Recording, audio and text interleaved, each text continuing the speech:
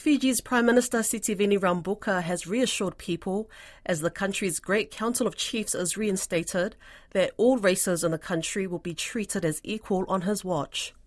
The council, regarded as the apex of traditional Fijian leadership, was discarded by the former Prime Minister Frank Bainimarama following his 2006 coup, calling it a racist institution.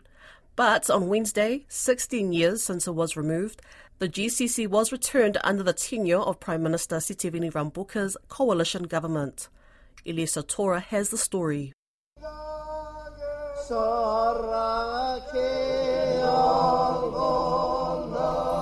That was the presentation of the Angwana Wakaturanga by the men of Tautata village in Tailevu.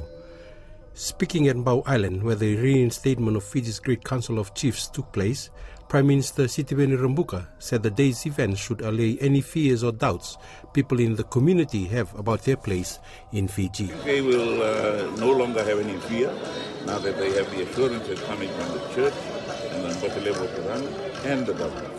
They should not have any fear at all of being treated as equal citizens of this great nation. A big part of today's ceremonies were about reconciliation and healing.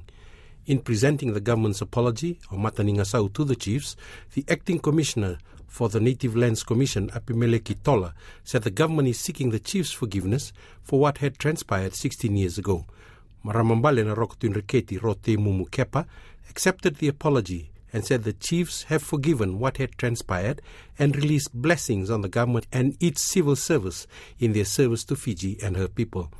Fiji President Ratu Williame Katunivere said the chiefs meet today in a new dawn and they needed to welcome those who make up Fiji's multicultural society and have made Fiji their home. Ratu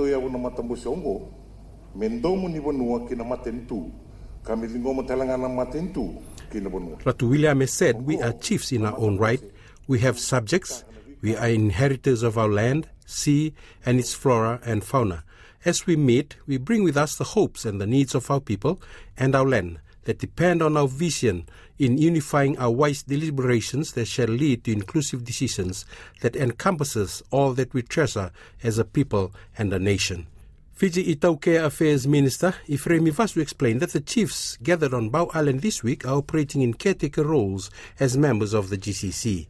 The future composition and structure of the Great Council of Chiefs will come from a national review process that is still underway. Well, this is just the stand-in, just for them to come and hear the recommendation from the GCC review team. The actual GCC will come up from the review team. A noticeable absence from today's proceedings were members of the opposition Fiji First Party, whose president Frank Bainimarama was responsible for de-establishing the council in 2007.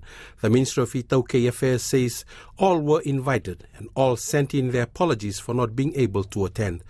The first official sitting of the Great Council of Chiefs in 16 years will continue through to Thursday, and chiefs are expected to hear from the GCC review team on some of their findings so far. The challenge ahead for the Council is walking the talk in reinventing itself as an inclusive institution that exists for all Fijians.